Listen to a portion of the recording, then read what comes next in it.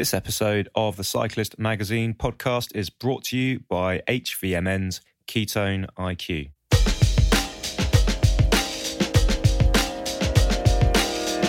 Righty, welcome back to the Cyclist Magazine podcast. I'm sitting in a pretty darkened room. So are you, Anthony. I'm sort of inverted in a nice halo. You're a silhouette. Maybe a husk of your former self. How was Girona? Now you're back in Dublin. How's that transition been for you?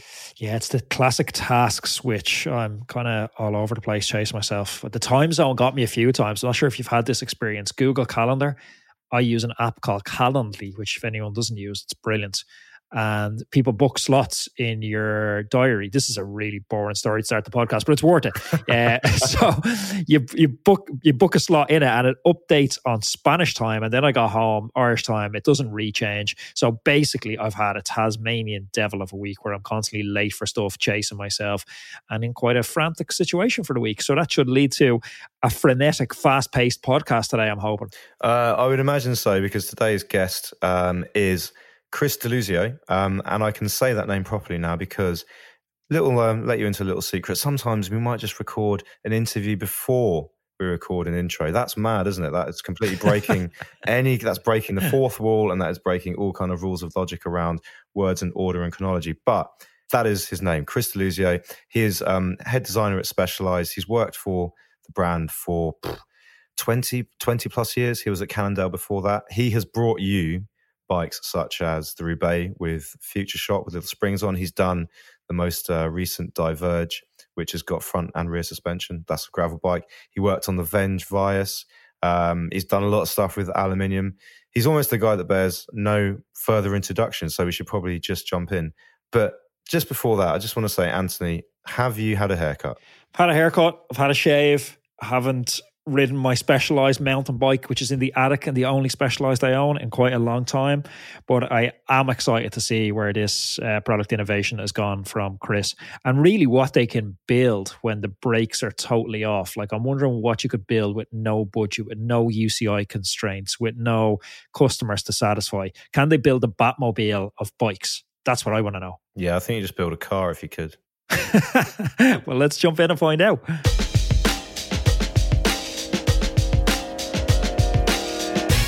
So welcome to the Cyclist Magazine podcast, Chris. And now I'm going to have to ask you, because you and I have spoken before over email, which means I only ever read your name. I've never actually met you in person until today. So can you pronounce, and I can bring this back to the guys in the office as well, how to pronounce your surname? Deluzio. Deluzio. Boom, there you go. I was going to go with Deluzio. Deluzio. I was right all along. So Chris Deluzio, ladies and gentlemen. Difficult to describe you, I would suggest, at Specialized, because I would think you've probably had a hand in most bicycles, particularly road bikes that people have known. And you've been doing that for, since about 2000. And in that time, maybe you might be referred to as a product designer. Other times a kind of idea creationist, a specialist of road bikes. How do you define your role at a company that you've been in for 23 years? Well, it is difficult to describe because it changes every time. It needs to change based on what I happen to be doing at the time. So I do a lot of different things. I do a lot of prototyping, a lot of product creation, a lot of ideas, problem solving, and also problem creating, right? You need to find a problem to be able to solve the problem. And then the solving the problem is the fun part. That's what we really live for. And then really, being creative and tapping into everyone's expertise around here at Specialized to really make a great product in the end. So probably the most recent product that people will know you for is the Diverge STR, which is a gravel bike, and it's taken your Future Shock, which is your stem suspension system, and now it's done some suspension at the rear, which is kind of maybe what a lot of gravel bikes almost look like they're missing. What's been the reaction to that? Because it is a weird looking system. I don't mean that to sound like a criticism, but it doesn't look like your average gravel bike or road bike. Well, no, and I think that we take that as a compliment because it is difficult to make new and exciting and different things look good. I mean, I'm not suggesting that it looks bad, but new things are new and they take a little bit of getting used to. I remember back when we introduced the Future Shock, even inside the building, it was kind of laughed at, right? Because it was like, that's never going to work. And then people ride it and they're like, wow, I really need that. It's a very similar, even inside the building with the STR. It's like, well, I don't really know if I need that. And then as soon as you ride it, you're like, okay, I need that too. So it's a perfect complement to the Future Shock. I'm really excited about this conversation, Chris. I had over on my podcast, Rob Jatelis from Factor Bikes. We chatted recently, and I feel like this is going to be an extension of this conversation. I'm just fascinated about that process. You referenced the new gravel bike and the innovation around that. But where does it start? Because in my head, I'm even trying to contrast his design process from yours. Do you start by saying, okay, here's a problem, now let me try and solve that problem? And then a number of other secondary problems emerge in the process of solving problem A? Or are you starting out with a vision and then you're almost trying to engineer to manifest that vision? Well, if I could answer that question, I would be way further along in my career because the question always changes and the answer always changes, and it's based on what you know up to that point. What you know up to that point is all about riding your bike and watch people riding their bikes. And that's how we solve solutions, and that's how we find problems, right? As cyclists, we ride around problems that we don't even know we have, right? We're just so adaptive to what we happen to be riding at the time. That's why test riding is actually really hard to do because, once around the block and you're already used to this thing you're riding. And so to be able to ride your bike and distill it down, distill every aspect of it and look for the problems and then understand that now I see that person has the same kind of thing that they're dealing with and they don't even know. And then you don't look for a solution yet, but you're still trying to describe the problem to other people and build a language around that topic. And in this case, it's gravel suspension, right? And then understanding that, okay, something in suspension should happen in gravel because gravel is getting more extreme. It's not just bad pavement now. It's gravel and it's single track and things are getting bigger, right? That's just natural, just like mountain biking was, right? And so as we progress, we had all the same questions that you normally would in designing a suspension system. So we built a bunch of bikes that had your typical suspension system. And they all worked great if you were going to be mountain biking, but not if you're going to gravel ride.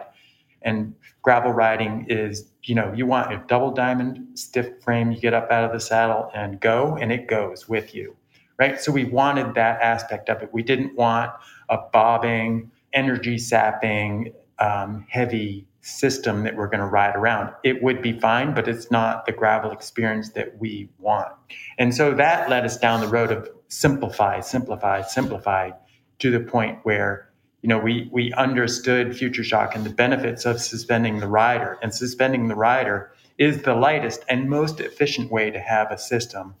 So you take a double diamond frame, which is, we know, it's the lightest way to make a bike. And then you suspend the rider. So you're not having to make up for a wheel that's flexible because of all the pivots in the back and things like that. So, and that is the solution. And how we got there was 3 or 4 or maybe even more years of product development to get to that end result. The line is getting so blurred between what you need a hardtail mountain bike for and a gravel bike for, and now when I need a gravel bike with suspension. And I'm wondering what the internal conversations are like when you're deciding what product feature to roll out next. Because to be totally honest with you, when I seen the suspension on the gravel bike, my initial reaction was, I'm not sure if that's necessary. A lot of time, if I want to ride a trail that gnarly, I'll bring my hardtail mountain bike. But what I have often felt on the gravel bike is necessary is on a descent, a dropper post. And we haven't really seen them coming as standard on gravel bikes yet. Where's the trade-off when you guys are saying, okay, the next iteration, what's the problem we're trying to solve? Well, defining the rider is a great place to start. And you sound like you're on the border between two bikes. And so when we talk about a gravel bike, we don't want to talk about that person that might choose their mountain bike sometimes. This is a gravel rider. This is what they do. And we want the best experience for them. So the STR is the pinnacle of that rider, right? They They want the best. They understand that this STR solution will help them go faster and be more control. And then when it gets more rough, they can just stand up and absorb the pumps. And the great thing about this system is you can put a dropper post and you have the exact same suspension. And it seems like knowing that rider is just so important, because me coming from a road background, my hesitancy to choose a hardtail mountain bike over the gravel bike, even if I know the trail is going to be kind of rough, I'll still opt for the gravel bike, because my inclination when there's a hill as a roadie is to drop it down a few gears, get out of the saddle and try and power up the hill Van der Poel style. And you just don't want to give away that extra power with the front forks just feeling slushy all the way up. I guess that's a big motivation for not having the front suspension on the gravel bike. You just explained STR. You just explained it right there for me. Because when you get out of the saddle and you sprint up the hill, you're on a hardtail. You're on a bike that doesn't give anything away. You are squirting up that hill. Whereas on a mountain bike, full suspension, you would sit down and choose a smaller gear and pedal up it and get it done, right? And yeah, that's exactly why Future Shock is awesome, because it doesn't take away, it doesn't bob, and that's why STR is great for that too. But just to pick up there, Chris, on what you were saying about knowing the rider. So I've been doing bike testing for 10 years now, and I've seen quite a lot of changes, but probably not nearly as many as you've seen. But I'd wager that most people haven't changed all that much. Human beings haven't changed particularly much over that time. Neither has kind of terrain. Is there a tendency to effectively, for want of a better phrase, over-engineer a bike based on the idea that it's going to be newer and better than the last one, when actually what we all need are relatively basic bikes? And currently, looking at gravel, for example, having a bike that can fit 2.1-inch tyres in, which is a drop bar bicycle, and can have enough mounting points that you could go around the world twice with the kitchen sink, is just unnecessary for your average cyclist. And yet I see as a journalist, life cycle after life cycle, those things kind of increasing on bikes, almost a cynic might say, just to differentiate them from the year before. But the reality is we don't really need it. What are your kind of thoughts around that? It's a good point, but it is an incremental industry, right? And we tend to, in this case, fit the next tire size, and then you need a new bike for the next tire size, right? Gravel bikes are running mountain bike tires now, but a lot of that is one of those Band-Aids we talked about, right? You put on a bigger tires to have comfort. You don't put a bigger tire on always for traction. It's to take the bumps. Well, now we have a suspension system for those bumps, and you can choose the tire you need. So most people in the building downsize their tire because they have suspension now, and you choose the tire for the terrain you're riding and not the bumps you're on. But I don't necessarily agree that the terrain hasn't changed in your question. I think that if you look for certain, mountain bikes, you would never even see something that we see these days. Even 10 years ago, it'd be crazy, right? And the rides that I do on my gravel bike, I used to do on my hardtail, right? And now that would be just overkill on a hardtail on most of the rides I do. It's just come so far, and what we expect as riders has come along with the terrain, right? We're the ones making the terrain, so we want more. We always want more.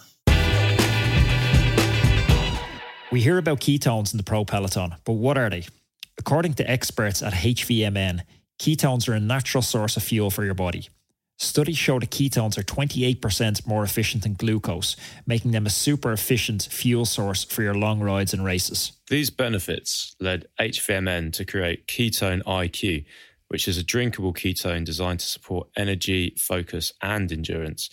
It's developed alongside the US military, and Ketone IQ is one of the most powerful ketone supplements on the market. It's designed to elevate your ketone levels for up to 4 hours, which is much longer than other products. Plus, it's caffeine-free, it's compliant with the World Anti-Doping Agency guidelines, and that's a major win for athletes. Ketone IQ shots are the best way to get your ketones on the go. What I love about them is they're portable and they fit so perfectly and neatly in my jersey pocket during a ride. So visit hvmn.com and use promo code CYCLIST at the checkout to save 20%. And to learn more about achieving your ultimate metabolic potential, subscribe to HVMN's podcast, Health via Modern Nutrition, which is hosted by Dr. Lat Mansour. That's on iTunes, Spotify, and YouTube. So visit hvmn.com and use the promo code CYCLIST at the checkout to save 20%.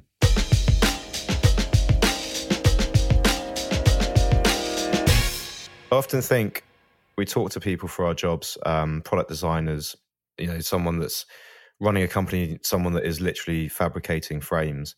And there's a really varying level of, I perceive from a kind of layman's point of view, expertise. Whereas I imagine if you went to the car industry, everyone would be, graduates, top notch in their field, mechanical engineers. If you're working on wheels, you're an aerodynamicist. You're not someone that came from marketing that now works in the wheel department. How do you kind of see the bike industry and how's it changed? Do you feel like it's a lot of people who are enthusiasts, or does it have that Formula One kind of cutting edge that, big brands would have us believe? I do understand the cottage size and the garage side of it, and I really admire those builders, and I just think the work they do is amazing, and I love looking at all that stuff. That is one side of cycling that is so awesome. It's just so people are so passionate about riding those bikes.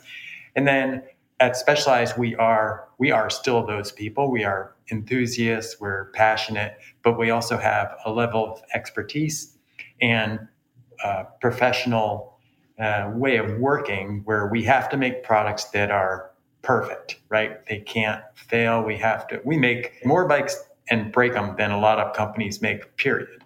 It's that level of detail that we need to have.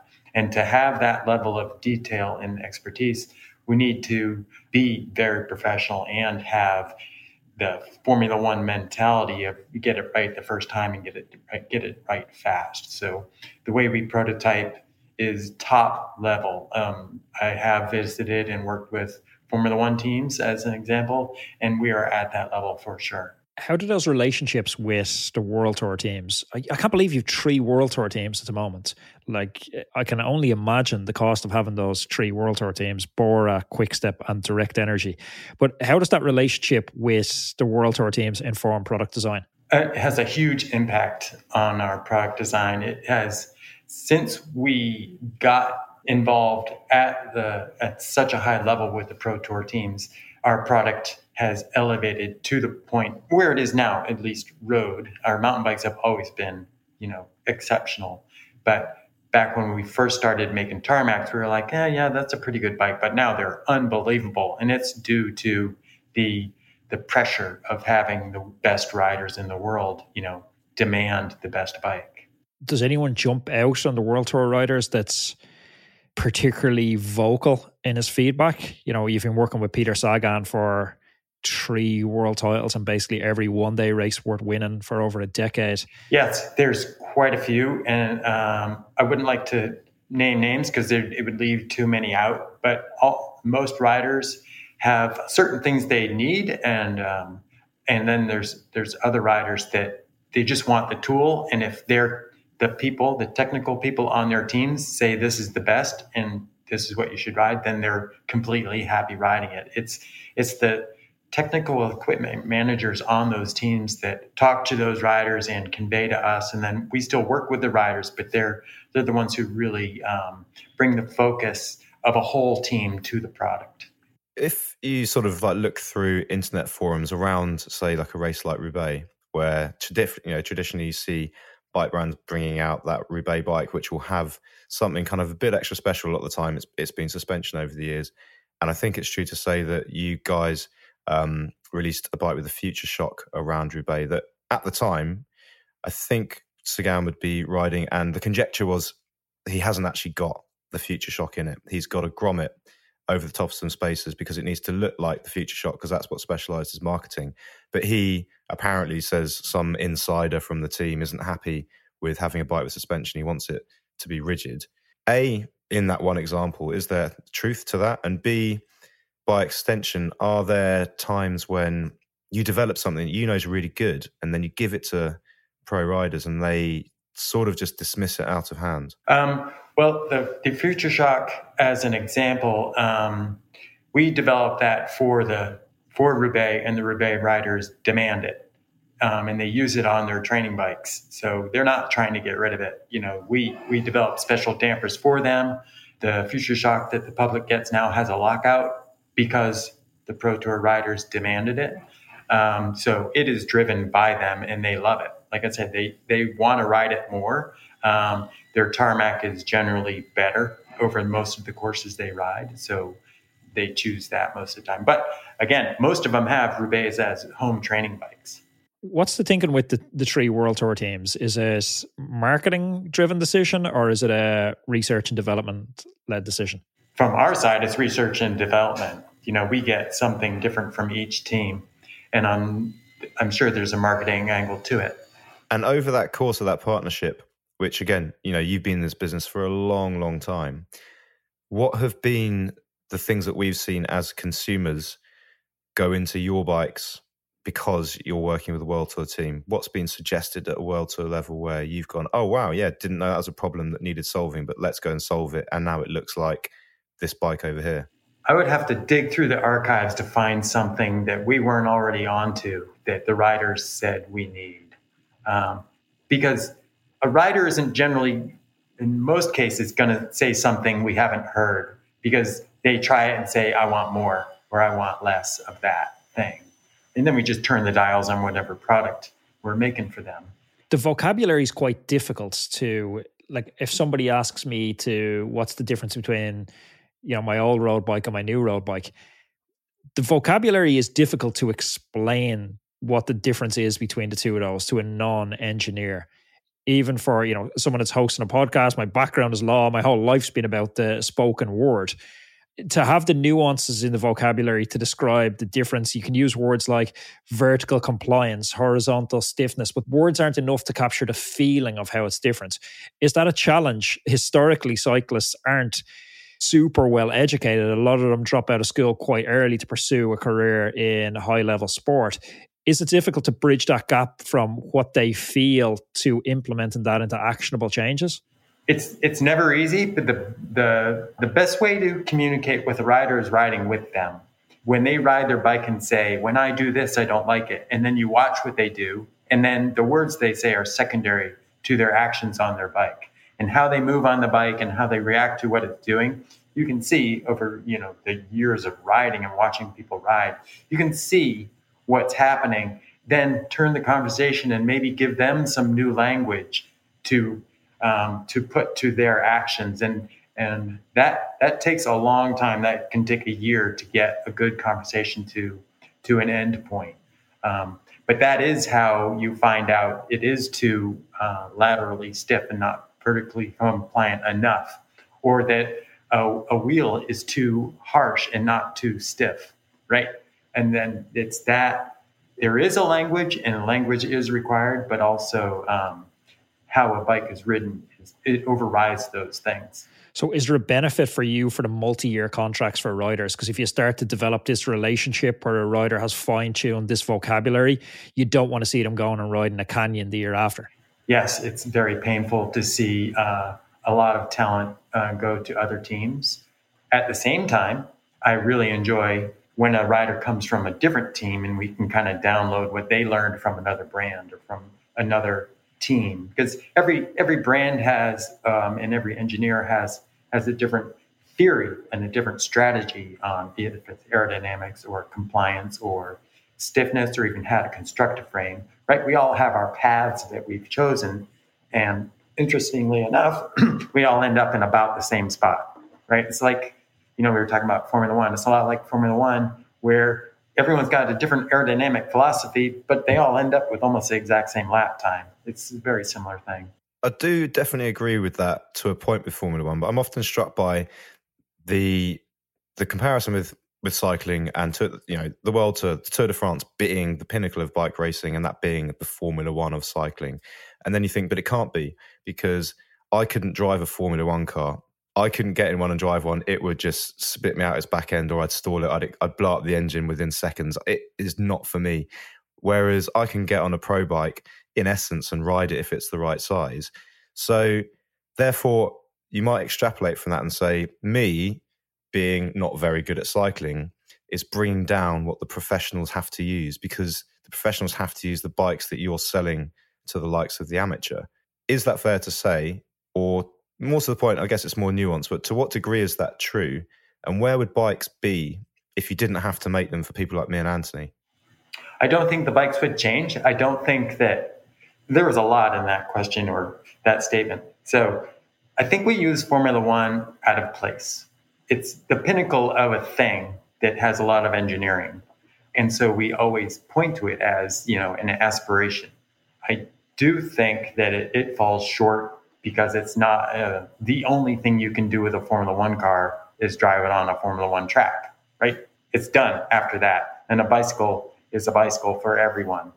And so back to who the bikes are for, a high-performing athlete might use less of the bike than someone like you or I, right? Because they are fit athletes. All they do is ride their bikes. They know how to take care of them. They probably even have someone take care of them for them. They, ride 4 or 5 hours a day or more, and they have so much finesse on their bike, and they can just, they ride it like so gently, but so aggressively. And then you and I might get on it and, be hitting potholes and not be the smoothest shifters. And maybe we're a little overweight. And so we put more stress in it than a fit elite athlete. So does that kind of make sense? When we engineer for a Pro Tour rider, we all benefit and we all can enjoy that bike. Yeah, no, definitely makes sense. It's just that feeling of, but if you just didn't have to make it for the layman, for the average person, what would you be doing with bikes? Like, how much more radical might they be? Like you say, you've got considerations such as weight, flexibility, the ability to just kind of like put up with fatigue and discomfort. And I think, I cast my mind back to the Venge Vias that you guys used to make. So one of the generations of the Venge, the one with the gull wing bars that looked so incredibly aggressive, and I rode and was very, very stiff and just really not for me. But in my head, I'm like, but wouldn't that really be the best bike for the pro racers? And maybe Specialized might have had to detune it the next year so that they could get more out of the door in the shop, because it's not that suitable for amateur. Yeah, I think that the Venge was maybe a step too far, but it's certainly cutting edge and a little too much even for Pro Tour, right? It was a little too harsh and a little too heavy, all those things, the reasons that, we make better ones the next year.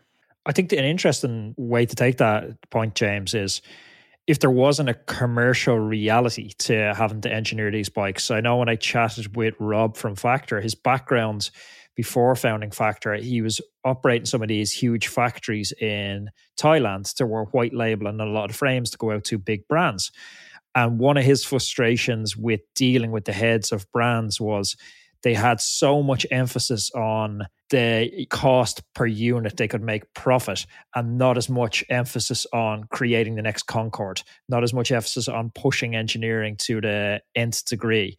How much does that commercial reality of saying, okay, here's the profit margin we need to achieve on each unit, how much does that weigh into the engineering decisions? From my side, zero. I have nothing to do with how much a bike costs, which is great. I'm pretty far ahead of any production timelines and things like that.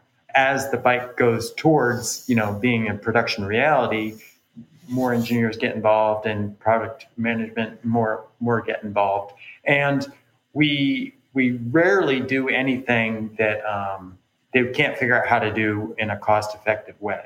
We don't spend more for Pro Tour bikes. They're the same exact bikes. And I think that's pretty amazing. Do you think we're going to see a resurgence in aluminium? I know when I look at my weekend group ride, everyone's talking about gravel bikes. And when I look at the level most of these guys are at, and not in a derogatory sense, but just in terms of evolution of where they are at as bike riders, most of them have come into the sport in the last 3 to 5 years. They're not very advanced bike handlers. Gravel obviously has a lot more of a technical component to it than road cycling. Crashes are more prevalent, even for experienced riders. I'm wondering, is aluminium and some of the Smartwell technology you've been doing, I wonder, is it a more durable entry-level bike for gravel?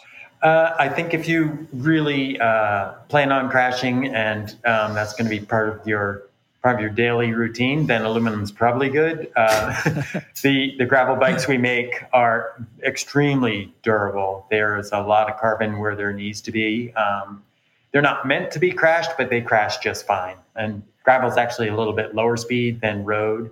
Right, on a road bike, when you go down, there's a lot of hard things for your bike to hit. Yeah, you almost never crash easy on the road. Right. Every crash is a bad one. Yeah, and on gravel, right, you lose the front and you're kind of like, you scrape your knee in your hand or something. It's not that bad. Yeah, I'm struck by one of my friends who's a beginner in gravel cycling, and he's actually on a specialized aluminium bike, and I've been out on spins with him where he's sacked it like 6-7 times in a single spin. I'm just like, if he had a carbon bike, this would be an expensive hobby. Yeah, I don't know how much I'd be riding with him, or maybe he needs a lesson or two. But I do think that aluminum is a great material and a great entry level platform for riders to experience it, especially if it's going to be, their first bike. And make it, in all seriousness as well, as much as you can go out and you can stack your aluminium bike, and also as you say, it's a good entry level product in terms of price.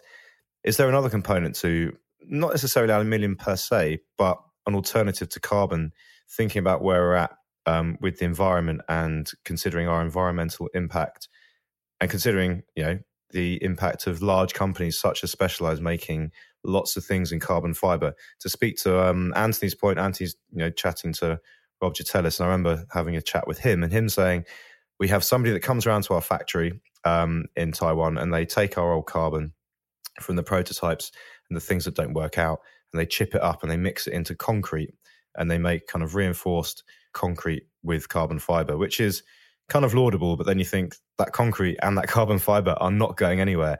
Whereas, so they say, a third of all of the world's aluminium is is out of the ground, is being recycled at any one time. And you can do that with aluminium. You can't do that with carbon.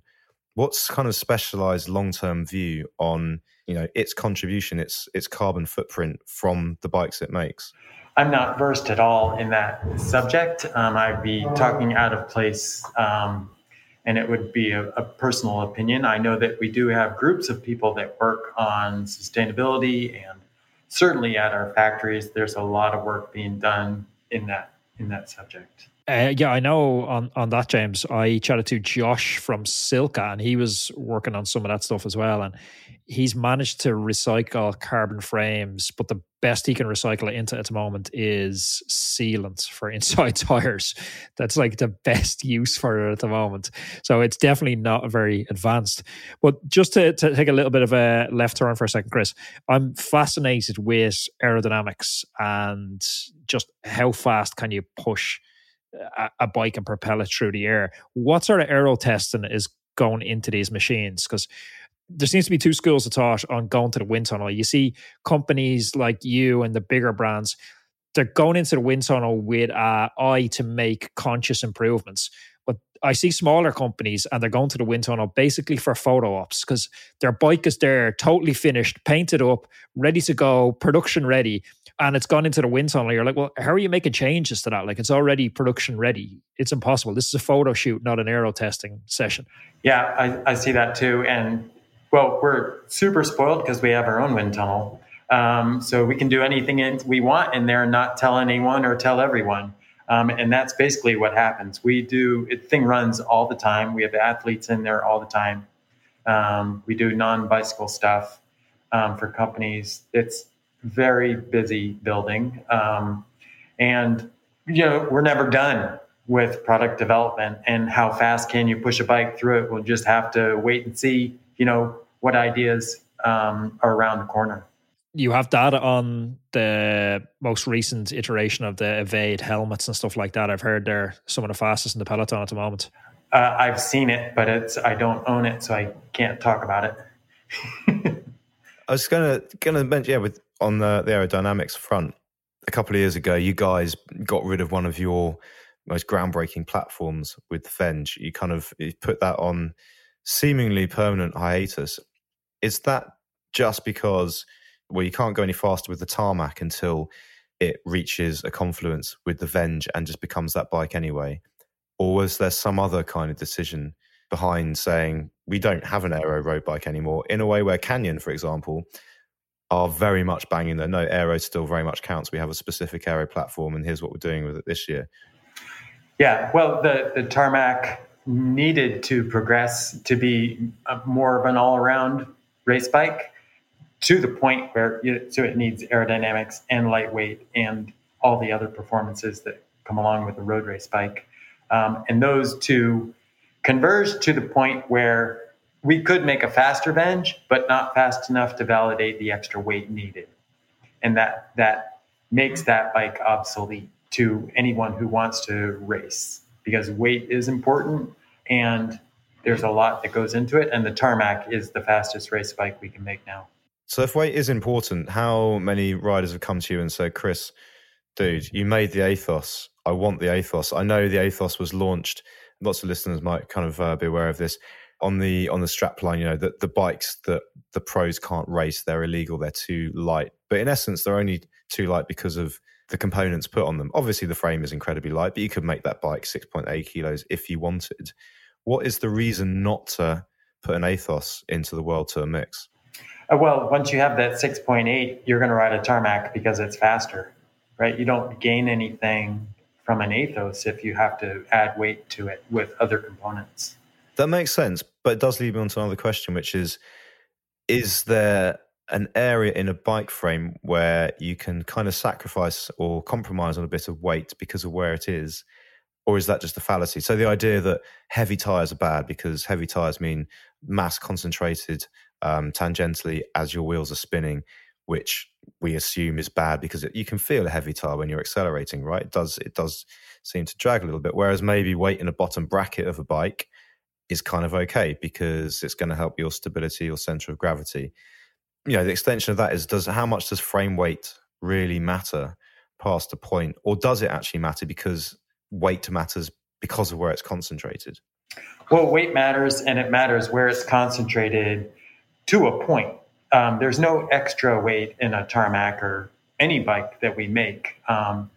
When you talk about mass distribution in a bike, then that's more like a mountain bike where you're going to choose to put the shock or how low the bottles can go. You know, we do concentrate on that kind of thing. But as far as the frame goes, they can't be too light, because then you can, if you have a weight limit, then you can choose a wheel that's more aerodynamic or have your power meter and extra stuff on there.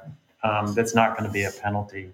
But trust me, there's not an extra gram in any bike we make. I know it. Taking again the boundaries that you pushed with weight, and I know that in the industry people like yourselves, designers, will sit on committees with people, say for the UCI, people designing rule books, people designing what's safe to race as well as to manufacture. What do you know about the future there? Because I'm assuming that you're in these conversations. And for example, are we finally going to see, do you think, that hallowed drop in the rules for weight to go down from 6.8 to something else, in the way that we saw tube shapes finally relax from the 3-to-1 ratio? And that's kind of changed a lot of the aero designs all over again. I don't know the current thinking on the weight. I don't see anything in the future that would say it's going to be lighter. Personally, I'm fine with the 6.8. Well, I'm not really fine with the weight. I think it's good for the industry. It's good for safety. No one's pushing crazy, maybe not so safe things. That not all companies test to the same level that they need to. And yeah, I wouldn't want to see something that's not safe out there. And then if we didn't have the 6.8, for instance, we might not have disc brakes, and that's all for the better. Disc brakes are awesome, and everyone needs to have them. And without that, like I said, we probably wouldn't have disc brakes, because rim brakes are lighter. And then you have all the problems that go along with rim brakes. Is the UCI, do they pose a little bit of frustration? I know as a rider, at times you're looking at them going, it's just so frustrating. They legislate on stuff like the Super Tuck. yet they fail to legislate on blatantly unsafe downhill sprints like we see in Groenewegen and Jakobsen in the Tour of Poland. We see in, barrier legs and the Tour of Valencia sticking out last week again, which is just horrific to watch as a spectator and worse if you're a rider. Do you have those same frustrations as an engineer when you're looking at their rules and the constraints they impose upon you and say, this is tokenism, this makes no sense, why is this a rule? Well, luckily I can separate those two UCI groups. One is the sporting group and one is the technical group. And we get to work on my team with the technical group. And they're extremely forward and communicative and easy to work with. They weren't always that way. They are now. And they rarely surprise us with anything. And all you have to do is be open with your communication with them and your ideas. And it's a pretty simple way of working. And when there was a shakeup in what they were going to allow the frame shapes to be, they basically said, what do you want? And then we were like, oh, okay, we can do anything we want. And we looked at her and said, well, you know what? We're pretty damn close to the way we are.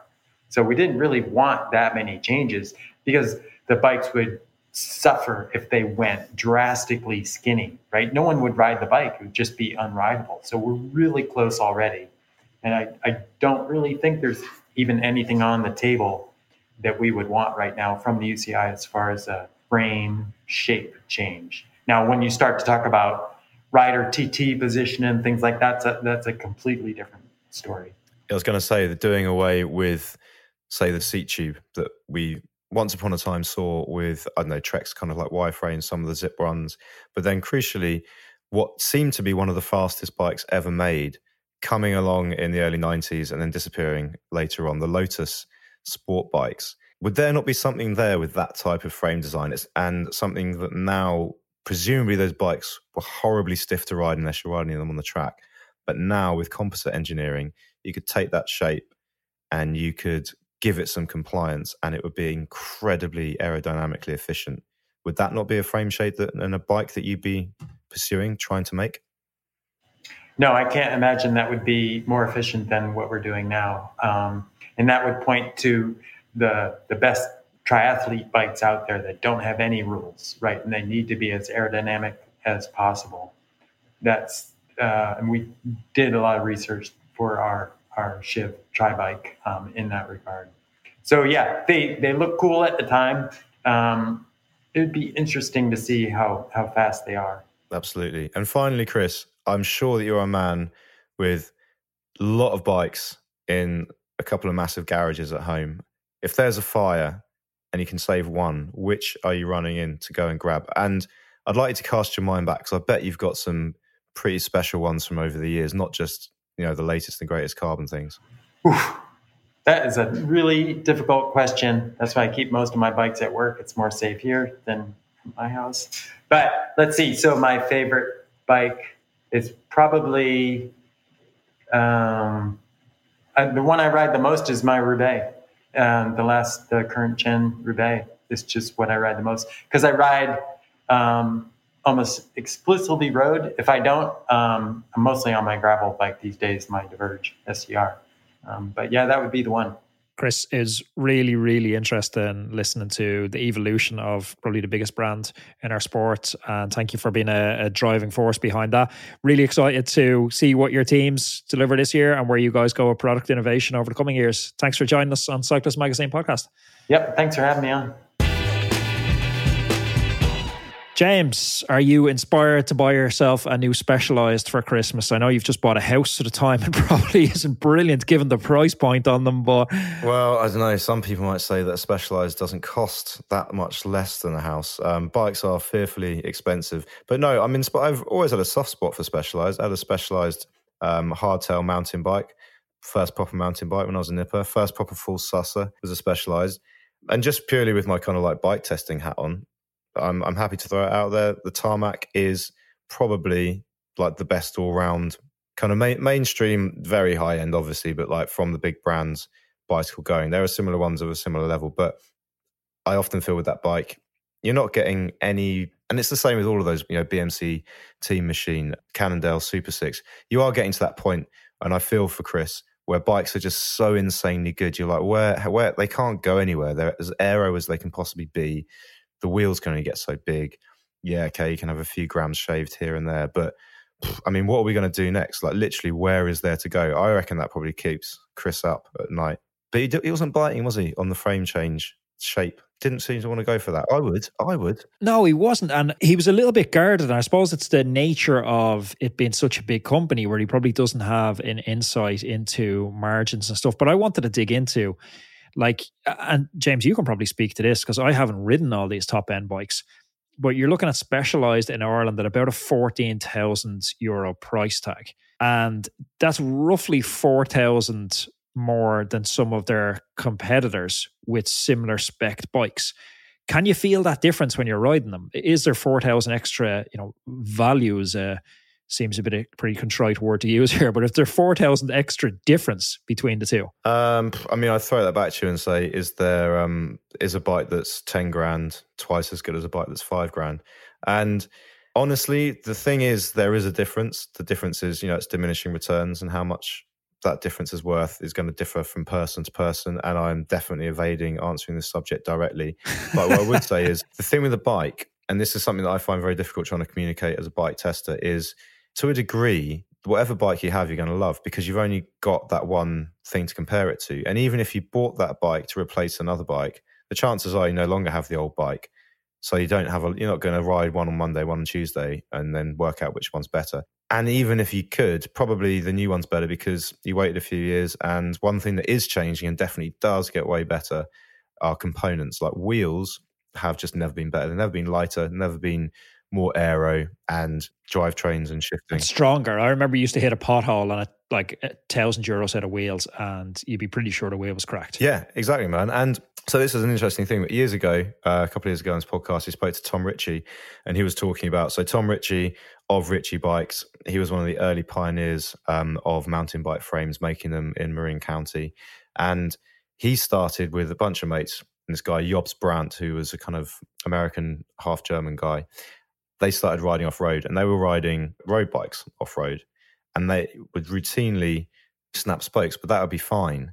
But what they also used to be able to do is get big tires into the frames. And the reason why I could snap a spoke on an old bike, and the reason why I can get a tire into an old bike, is because wheels were so kind of pretty bad back in the day that you had to make a frame that had a big enough clearance that if you did snap a spoke, your wheel could then go out of true, and you could carry on riding that race. And so these are proper race bikes, whereas now you look at a race bike, it's got really tight clearances. Once upon a time they had really wide clearances just because wheels are so crap. They had to accommodate them potentially braking. So yeah, I definitely speak to wheels getting better, group sets getting better, but it's a hard one. That's another question. Is another question for another podcast. Are bicycles too expensive? And something we touched on there was that frustration in grammar, and that's why I was going to ask you that question. Are they too expensive? Because to try and articulate the difference between the €10,000 bike and the €14,000 bike, it's very difficult. And it reminds me of when I posed the question to Chris, as he was answering, and it wasn't appropriate to bring it back up because the conversation was kind of moved sideways.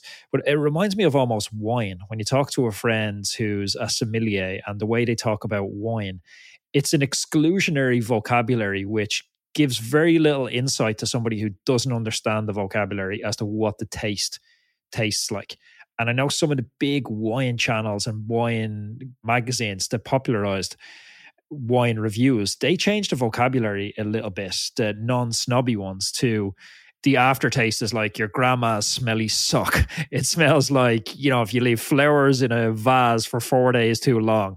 They brought back the grammar to something we could all relate to. And I'm wondering, does cycling need that? Because the grammar, for me, as someone who's been riding a bike all my life and deeply involved in it for over a decade, I still don't know the difference. If you explain to me the difference between a Factor Ostro and the Specialized Tarmac, I can't tell the difference with those words. They don't make sense to me. Yeah, but that's a difficult thing. That's the difference between wine, I'd suggest, where wine is a smell. We can all smell things, and we've all smelt some things and not others. So if you can point to the things you smelt, then you can make more sense of that wine.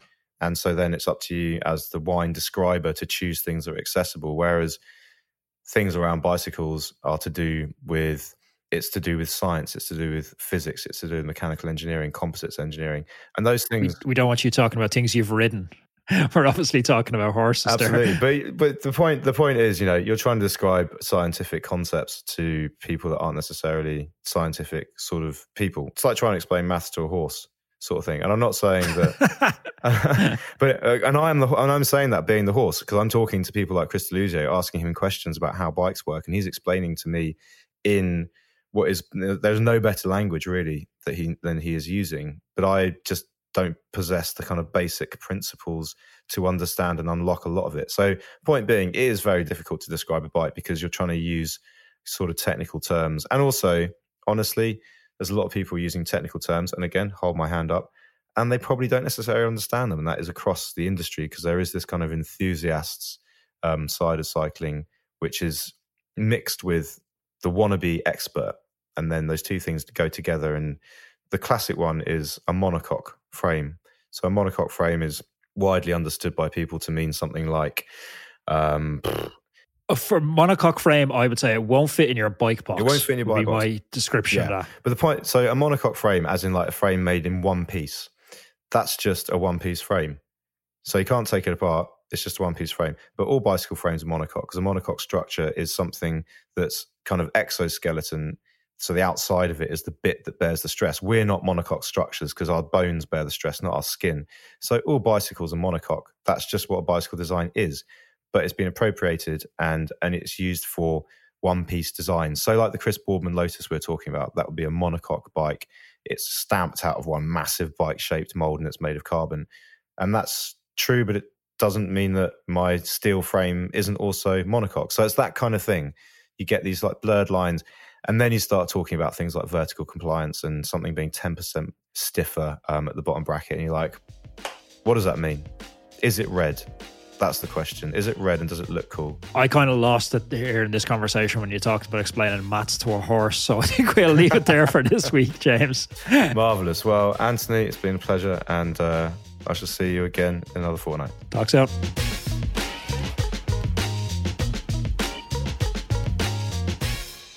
We hear about ketones in the pro peloton, but what are they? According to experts at HVMN, ketones are a natural source of fuel for your body. Studies show that ketones are 28% more efficient than glucose, making them a super efficient fuel source for your long rides and races. These benefits led HVMN to create Ketone IQ, which is a drinkable ketone designed to support energy, focus, and endurance. It's developed alongside the US military, and Ketone IQ is one of the most powerful ketone supplements on the market. It's designed to elevate your ketone levels for up to 4 hours, which is much longer than other products. Plus, it's caffeine-free, it's compliant with the World Anti-Doping Agency guidelines, and that's a major win for athletes. Ketone IQ shots are the best way to get your ketones on the go. What I love about them is they're portable and they fit so perfectly and neatly in my jersey pocket during a ride. So visit hvmn.com and use promo code CYCLIST at the checkout to save 20%. And to learn more about achieving your ultimate metabolic potential, subscribe to HVMN's podcast, Health via Modern Nutrition, which is hosted by Dr. Lat Mansour. That's on iTunes, Spotify, and YouTube. So visit hvmn.com and use the promo code CYCLIST at the checkout to save 20%. This episode of the Cyclist Magazine podcast is brought to you by HVMN's Ketone IQ.